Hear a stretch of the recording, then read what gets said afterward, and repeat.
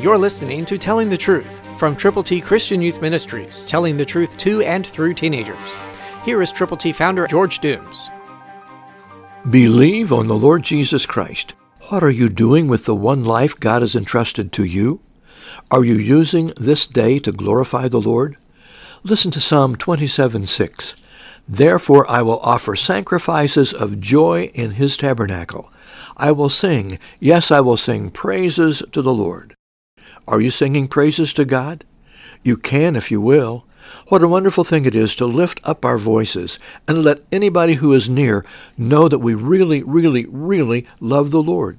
Sing praises to him. Will you sing? Do you have something to sing about? Do you have the joy in your heart that comes from knowing Jesus Christ? I hope you do. And if you do, you can sing about it. You can talk about it. You can share your faith with people who need to know how to get to heaven. God will bless you abundantly when you offer your sacrifices in his tabernacle. When you sing praises to the Lord, God wants you to glorify him so that others will see Christ in you, the hope of glory. It's in your hands. It's your responsibility. Will you sing praises to the Lord? People are listening. They want to hear the joy that comes from knowing Jesus and singing about him. What a privilege. What a joy. Christ through you can change the world.